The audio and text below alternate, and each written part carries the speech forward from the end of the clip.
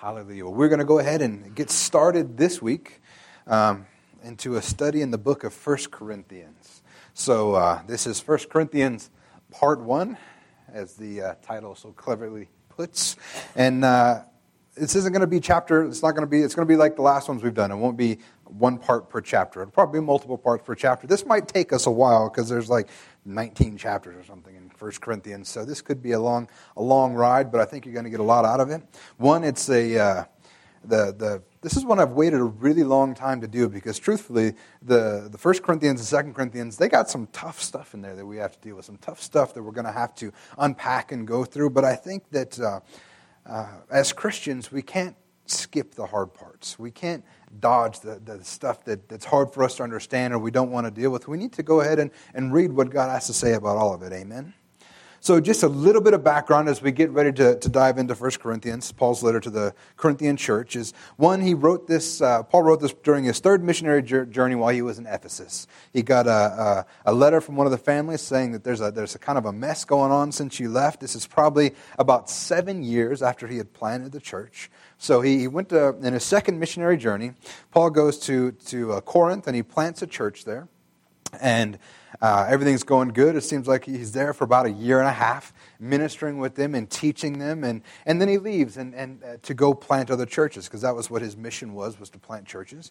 And he heads out, and 7 years later, while he's out on another missionary journey in Ephesus, he gets a letter saying, things are a mess. We could really use some input right now. And what's happening here is the city of Corinth was actually the heart of an important trade route in the ancient world. It was a big bustling hub of trade, and it was, the athletic games at Corinth were second only to the Olympic Games in Greece. So, this was a big deal. This is a big city. There's a lot of stuff going through there. Their outdoor theater accommodated 20,000 people, and then the roof portion of it sat 3,000. Today we think about that and we're like, well, that's not big of a deal. We've got football stadiums, stuff to do that. But they built this stuff out of rock. And, this was a big coliseum, a big theater, 20,000 people just for the theater. And it was huge. This is a big city, a lot of stuff going on. There's temples and shrines, and there's altars dotting the city. There's 1,000 sacred prostitutes that made themselves available at the temple of the Greek goddess, Aphrodite. The south side of the marketplace was lined with taverns equipped with underground systems for cooling drinks. And the city of Corinth had a reputation for sexual immorality, religious diversity, and corruption. That was its reputation. That was this was a lot like a lot of the big cities in our country today, where anything goes. It's kind of the attitude that is coming over our country now is, whatever you want to do is fine by everybody, as long as it's not hurting anybody. But when people say that, they just mean as long as it's not hurting me. They really don't care if it's hurting somebody else.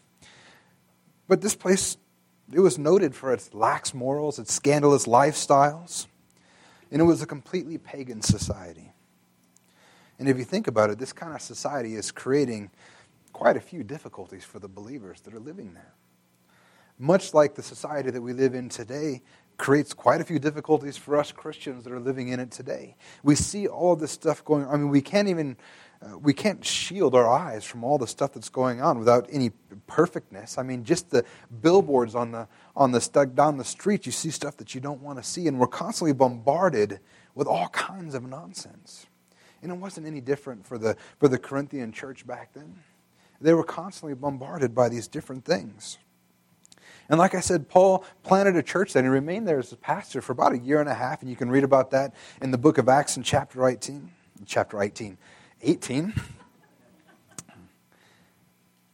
And if you think about it, for the people in the Corinthian church, they weren't any different than us.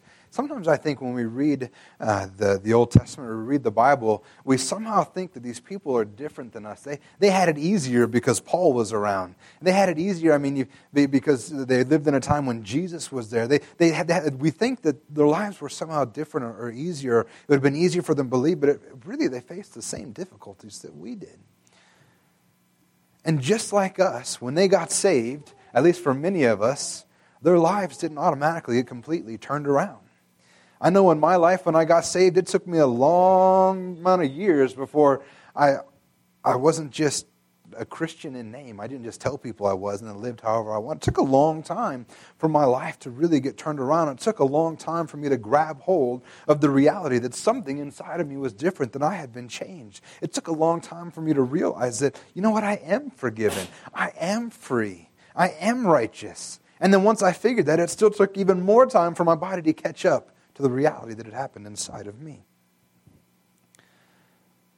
And these people were just like that. They were completely heathen. They were pagan. They were doing all kinds of crazy stuff. Paul came in. They got saved. And we're going to see with what happens, there is some radical changes that happens in their lives, but they still struggled with a lot. They struggled with the society around them, with the expectations around them, and they began to, the world began to creep back into the church. Everywhere they turned, there was sin and lawlessness and corruption and immorality. And it reminds me of what we actually, the beautiful thing about the Bible is it's applicable to us today. We read what's going on, and what they're going through is not unique. What they're going through is not something they went through and we never had. It's the same stuff that we're dealing with today. And like I said, sometime after Paul left, he received words that things are kind of falling apart. And the first letter to the Corinthians, one we're going to start into now, is basically addressing all the stuff that's been brought to Paul's attention. And the first letter of the Corinthians basically says that, you know what, we got factions or cliques in the church. Anybody ever dealt with that in a church?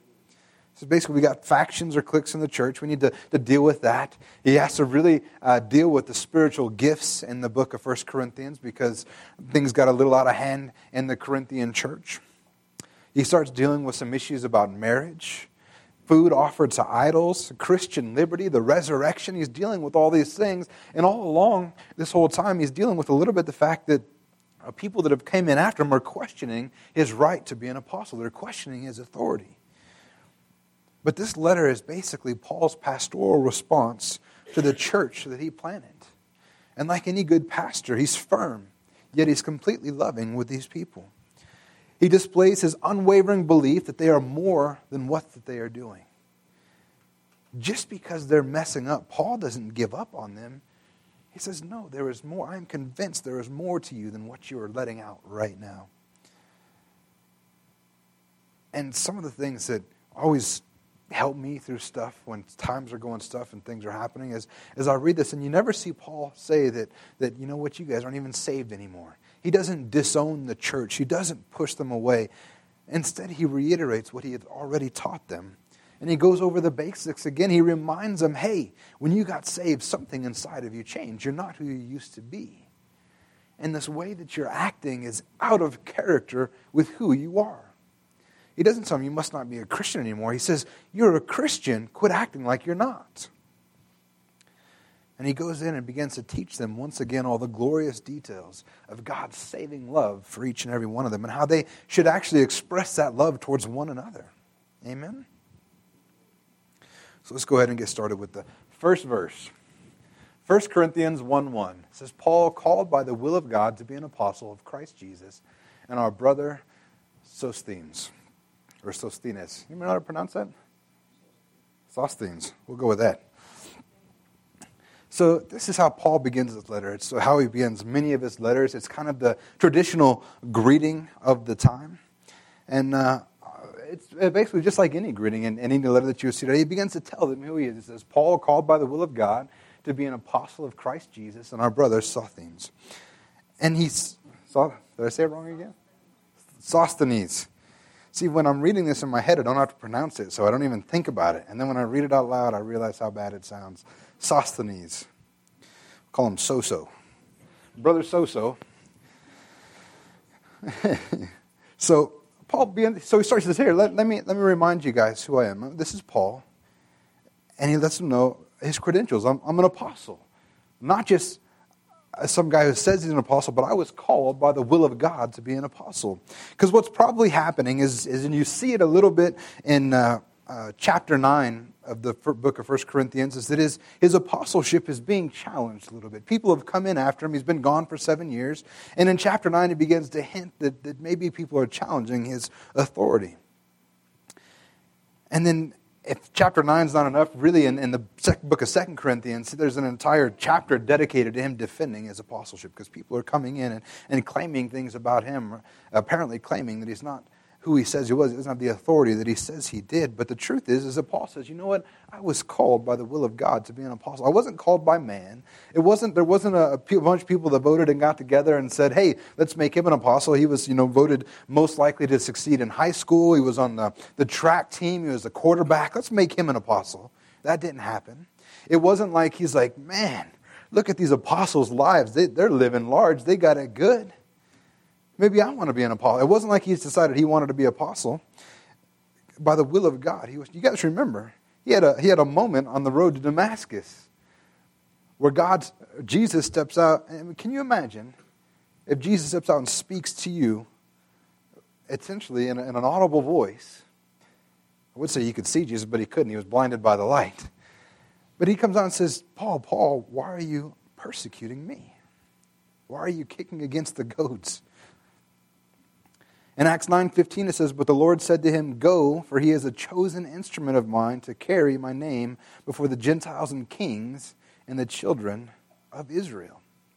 So Paul wasn't an apostle because he thought it was a good idea, but God specifically called him out to be God's chosen instrument to minister to the Gentiles. And the apostles' mission was basically to be an envoy for God. They were God's representative in the world of this time. And they were delegates directly under the authority of Jesus Christ. And they had the authority to go out, plant churches. They had the authority to set up others, to raise others up, to supervise those churches that they planted. And they also had the authority to discipline those who were in the church, which is basically what this letter is about, is Paul trying to rein in what's getting a little bit crazy over there. And he also mentioned Sosthenes. It only took me 8 times to get it right. Who was likely the one who wrote. He says, and our brother Sosthenes is likely the one who wrote the letter. I always found it interesting. Paul didn't write most of his letters. And I don't know if it was because he was just used to having a secretary, but there's actually one where he's writing for prison. He says, look, these are letters from my own hand. See how big they were. I just don't think he could write very good. And actually, the scholars will tell you that if you read some of the stuff that he wrote himself, his Greek was awful. He had terrible grammar. I mean, he was just... That's why he let other people write for him. So Sosthenes is probably a scribe for him. And he's writing for him. And actually, this is probably the Jewish official that was in Acts chapter 18-17 that was actually brought a case against Paul. And he was a ruler of the synagogue. And then we caused that riot or whatever going on there, he was actually punished. He was actually beaten. But later he became a believer.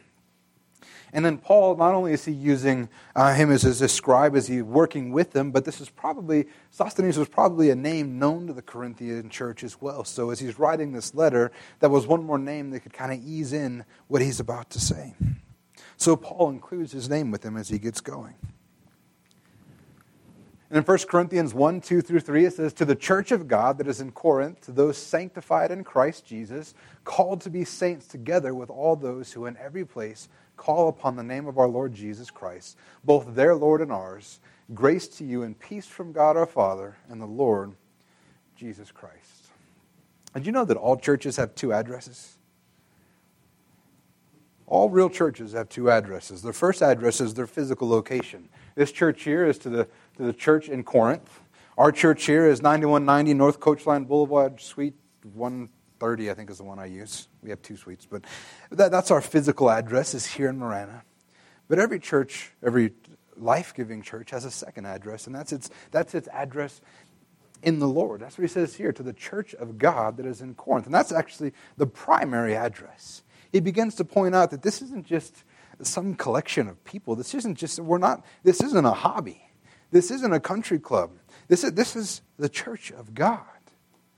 And we have to understand that carries some weight as well, that there's something more than us being a gathering of people. We're here for a reason, to serve God. And it's His church, His body. And I'm always encouraged when I see stuff like this. And you're going to hear me say stuff like this a lot this morning, because I look at what's going on here, and he says that this church in Corinth is a church of God. It's His church. Now, if you know what we're getting into as we read this letter, if you've read through the book of 1 Corinthians before, you're going to see that that stuff is a mess over there. They're doing some crazy stuff. Most people would be like, that's not even a church anymore with some of the stuff that's going on in there. And I began to see that even though this place was a mess, even though the church is falling apart, as it were, even though that all this crazy stuff is going on, Paul still refers to it as a church of God. It reminds me and it encourages me that even if we make a mistake here at Living Hope Family Church, we're not immediately kicked out of the kingdom. Now, I'll be honest, my goal is to not make any mistakes. My goal is to serve God with, and this church and this body will serve God with our whole heart, giving it all that we have. But if we mess up, if we make a mistake, and the truth is I've made mistakes before. And unfortunately, I'll probably make some more. I'm going to try not to, but I probably will, and as a church, we will. But that doesn't exclude us from what God has given us. If we would just like anything, as a church or individually, if we get back up and put our eyes right back on Jesus, we're right back on track. Even though these people weren't acting sanctified, even though they were acting like sinners, he says, you know what? No, you're still the church of God.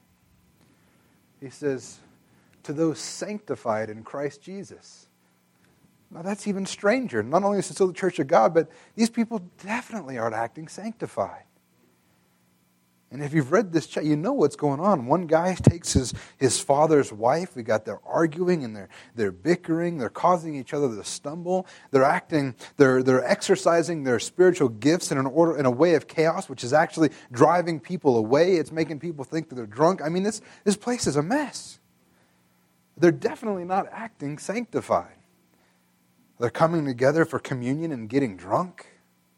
They're not acting sanctified, but he says, to those sanctified in Christ Jesus.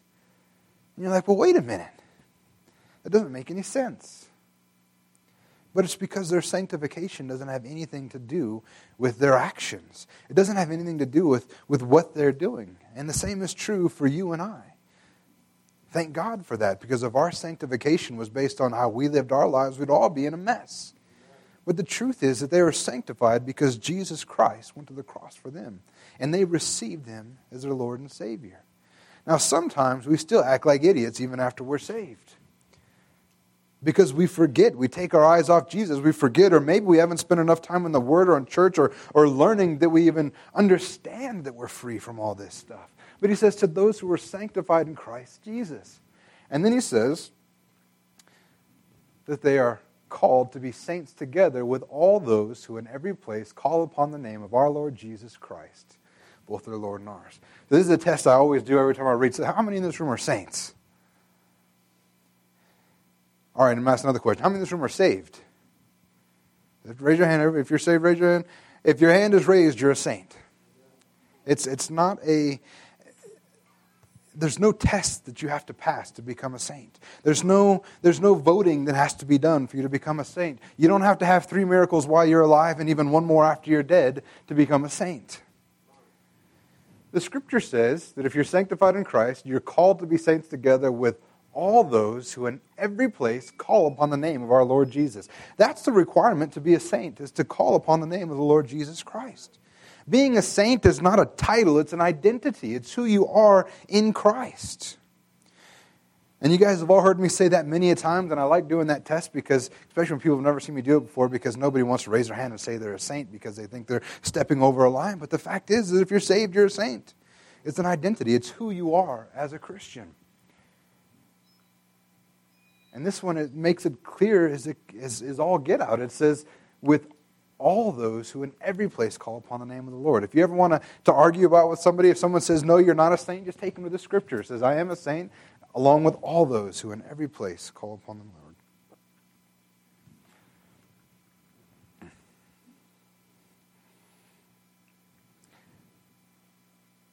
And then he goes on to say that we begin to see about this church that this is, the city of Corinth is it just reminds me so much of what we have going on in the United States, because it's just this giant melting pot of diversity of wealth and religions and moral standards. And like I said, it has a reputation for being fiercely independent and decadent as any city in the world. I mean, this place has a reputation behind it. And yet out of this moral wasteland, God forms a church through Paul's ministry. And Paul recognized these believers as those who were called to be holy. They're called to be saints. They were called to be holy. These people were still called by God. And the term being called just simply is another word for saying designated. These people were designated to be God's own holy people, to be His saints, to be His people. And God identified them to serve Him and not to serve their own purposes. Because they were holy or set apart. They were set apart to serve Him. I was reading a story about a Christian photographer. He said that there was a lovely couple that he was covering as a wedding photographer. And he said the service was amazing, it was beautiful, and everything was great. And right after they had said their vows, and right after they had gotten married and they kissed, they were walking out. As soon as they walked out the door, the bride looks up and she sees another guy in a car across the street. And she runs away from her husband and she jumps in the car and they both take off. And what had happened was this was an ex-boyfriend who had often bragged that he could get her back any time that he wanted. And this was the time that he chose right after this. She was married. And she jumped in the car and took off. Now, obviously, the guy annulled the wedding and it was all, he took care of that. But it's actually a picture of what happens to us. When we become joined with Christ, we become one with Him. We are His bride. And we get wrapped up in the world and get wrapped back up into this other stuff. We've been called. We've been set apart to be holy. And we don't want to be the bride that jumps in the car of the ex-boyfriend and takes off. We're called to be saints. We're called to live. And that's what this whole letter is about. Talking to these people like, hey, this is not who you are. You don't belong to the world anymore. You're not engaged or married to the world anymore. You're married to Jesus Christ. Make Him your focus. To be made holy means to be cleansed of sin and separated from the world and belonging to God. And this can only happen through Jesus Christ. Because only His death on the cross could accomplish this. These people were acting unsanctified because they forgot what had happened to them in Jesus.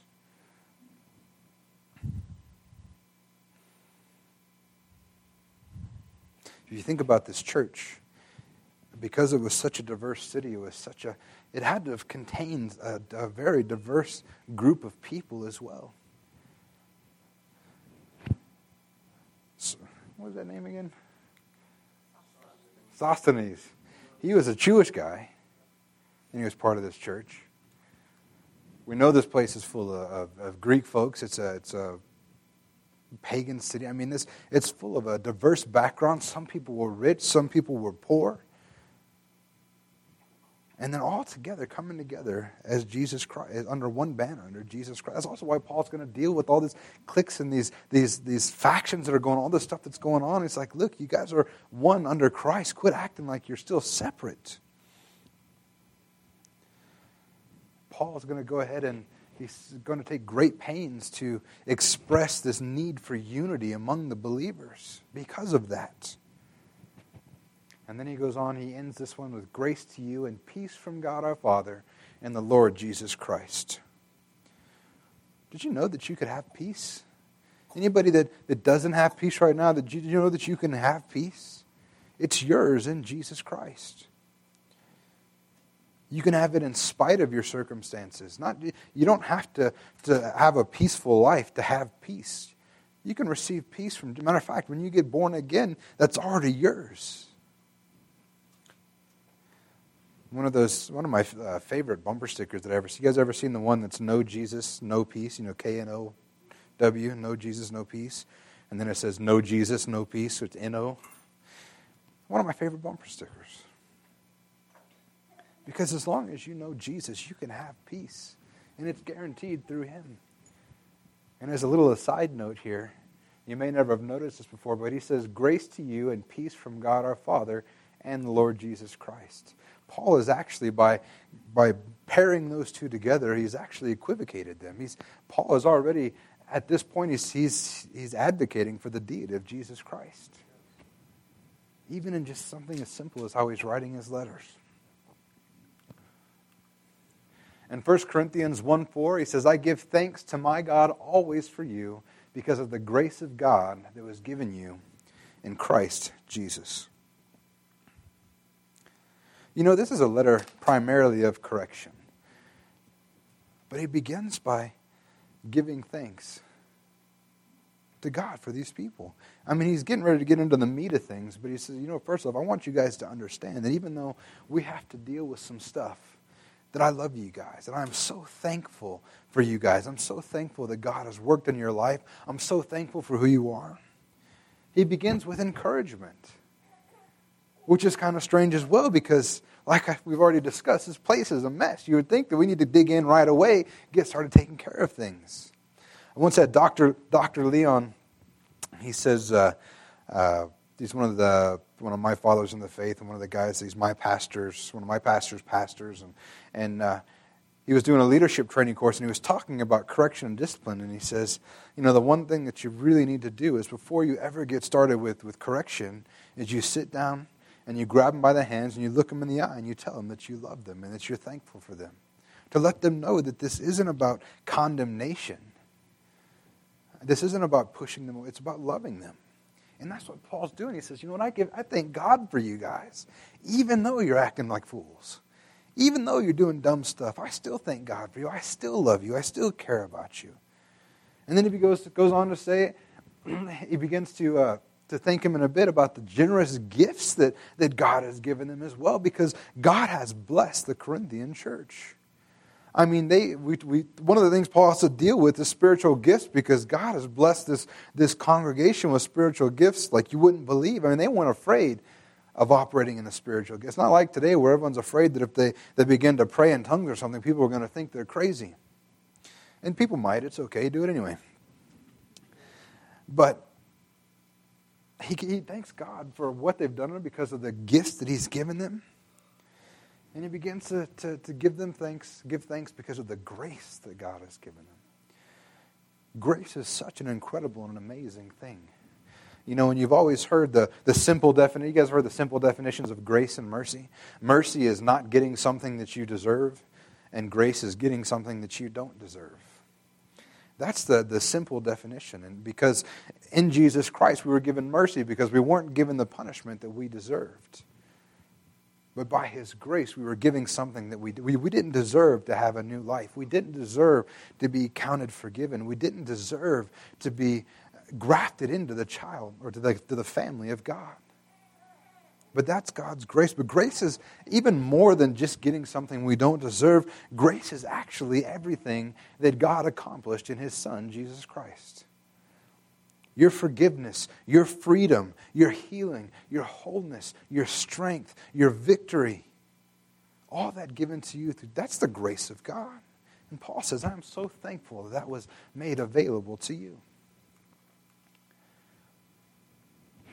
In 1 Corinthians 1, 5 through 7, he says that in every way, so this is a continuation of that, he says, I give thanks to my God always for you because of the grace of God that was given to you in Christ Jesus, that in every way you were enriched in Him, in all speech and all this. He's still giving God thanks for these things. That in every way you were enriched in Him, in all speech and all knowledge, even as the testimony about Christ was confirmed among you, so that you are not lacking in any spiritual gift as you wait for the revealing of our Lord Jesus Christ.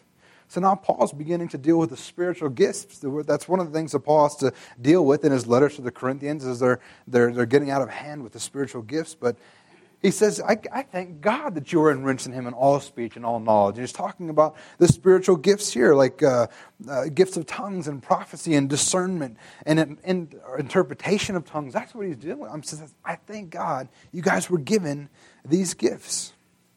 And they practiced these gifts regularly, so much so that it became a problem. And Paul has to address it because it almost becomes a point of pride for them. You know, I can imagine it, that they're, oh, you speak in tongues? I do too. And I have the gift of prophecy. I imagine it was this pride point. Because this is, if you read some of the commentaries and stuff on this stuff, and you read the history of this city, this kind of stuff was was considered high. If you were, super spiritual, if you were gifted in speech, if you could talk, if you could do all these things, then it raised your elevation in the eyes of society around you. So these people were like, this is great. I'm killing two birds with one stone. I'm good with God, and I'm good with the rest. And that's, we get into that kind of mess as well. We try to please two masters instead of just honoring God, and things get out of hand. Because the truth is these gifts weren't given to be abused by the church. They were given to edify and glorify and lift up the members of the church. However, Paul says, I'm thankful that you have this stuff, that God would bless them. I'm glad that God is working through you guys like this. And he goes on to say that even as a testimony about Christ was confirmed among you, he just goes on to say that this you guys operating in the gifts is actually evidence that you've received the testimony of Christ, that you've received the gospel that I preached to you. There was evidence. There was a changed life. Paul says, I know that you were touched by God. I know that you got saved because there was evidence in your life. And one of these being the gifts of the Spirit that they were operating in was evidence that that Jesus had taken hold in their lives. And then he goes on to say that you are not lacking in any spiritual gift. The truth is, this isn't just true for the Corinthian church. This is true for all of us. We're not lacking in any gift. God has given all gifts to us freely. But they had every spiritual gift. They had everything necessary to live the Christian life, to witness for Christ, and to stand against the paganism and the immorality and the stuff that they had it all. They weren't lacking in anything. The truth is there was no reason for them to be slipping back into the old lives that they had. There was no reason for them. And we look at this, we read this, and we're like, man, that's true. There's no I can't believe they did that. It's crazy, Corinthians. Because we look through it through rose-colored glasses, and we forget that, wait a minute, I do some of the same dumb stuff. So that's what's beautiful about the Bible is we can apply it all to our own lives. We can look at it and we can see that they're not any different than us. And when Paul is speaking to the Corinthian church, he's speaking to us as well. Because all Scripture is good for teaching and rebuking and correction. These believers lacked in nothing. And because of that, they were eagerly awaiting the return of Jesus Christ. They're like, we've had a taste. I can't wait till Jesus comes back. They were eagerly awaiting Jesus Christ. In 1 Corinthians 1:8 it says, it's still speaking of Jesus Christ, as it continues on, revealing of our Lord Jesus Christ, who will sustain you to the end, guiltless, in the day of our Lord Jesus Christ. That's good news. I don't know about you guys, but I read that and I'm like, this is amazing. Because it says that Jesus will sustain us to the end, guiltless in the day of our Lord Jesus. There is an end coming. We need to be very clear and understand there is an end coming. And if you're not here when Jesus comes back, you're going to die someday. If you didn't know that, I'm sorry, but it's going to happen. Someday you will die. Someday you will meet Jesus. There is an end to you at some point. And we're going to have to stand before Jesus Christ. And I want to be there knowing that I've received it. I want to know that when I stand before God, He sees Jesus and not me.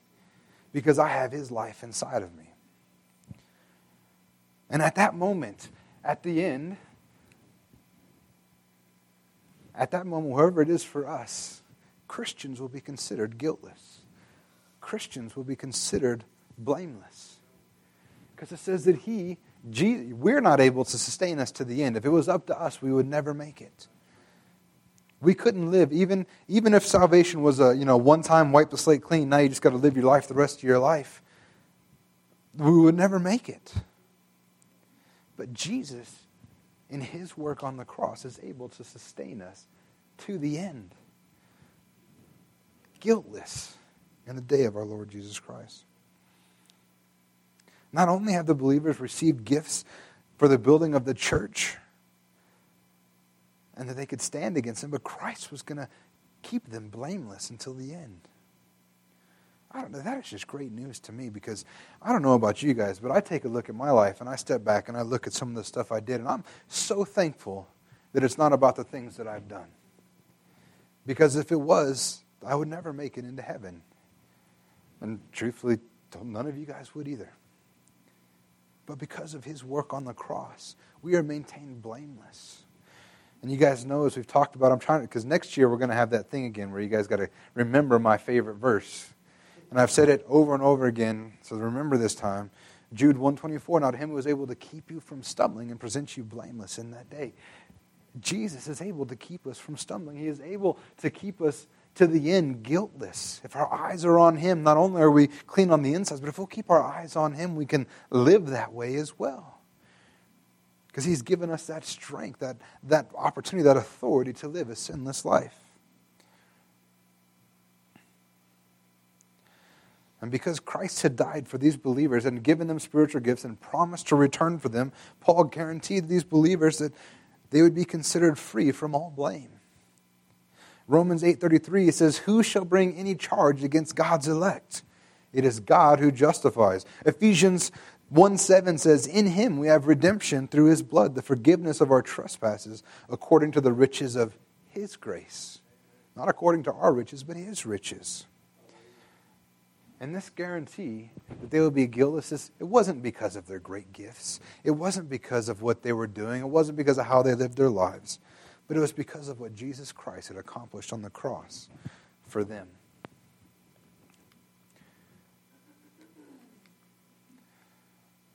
And then we'll go ahead and end here this morning. In 1 Corinthians 1:9, it says, God is faithful, by whom you were called into the fellowship of his Son, Jesus Christ, our Lord. All that stuff we read, that we would be held blameless, that we'd be held guiltless. Really, anything in the scriptures that we read, that man is not justified by works, but by faith alone. Any of that stuff, it doesn't matter if God's not faithful. If God can just change his mind, if God's just going to pick and choose, if God is going to lie, it doesn't matter, but God is faithful. Numbers 23:19 says, God is not a man that he should lie, or the son of man that he should change his mind. He doesn't lie. He doesn't change it. He says, have I not said it? And I'll do it. God is faithful. And it's by him you were called into the fellowship of his Son, Jesus Christ our Lord. He has called us into fellowship with him. And he called those Corinthian believers into fellowship with him as well. And as such, that because he is faithful, that can't be broken. It can't be torn away. It can't be stolen from you. It can't be moved. It can't be changed. It can't be, because there are any other synonyms, or what do you find? Synonyms in the thesaurus? Yeah. Any other synonyms I can think of that mean the same thing. It can't be taken away from you because he is faithful. I mean, it was that Paul wrote, I'm convinced that neither life, death, and a whole list of other things that pretty much covered everything can take us away from his love. But the reality is that as a result of this grace, as a result of us being called, there should be a change in our lives. If you have received Jesus Christ as your Lord and Savior, it's not going to leave you the same way that you were. Now, I recognize that it doesn't happen instantaneously for everybody. I would say for most people it doesn't. I know for me that it didn't. It took years as the way I like to phrase it in my head is my body was catching up to the reality of what had been happened inside of me. And I began to truthfully for me, it was when I quit trying to fix myself and began to just spend time in the Word, focus on Jesus. I began to see that his life inside of me began to live out on the outside. But there was evidence for a change.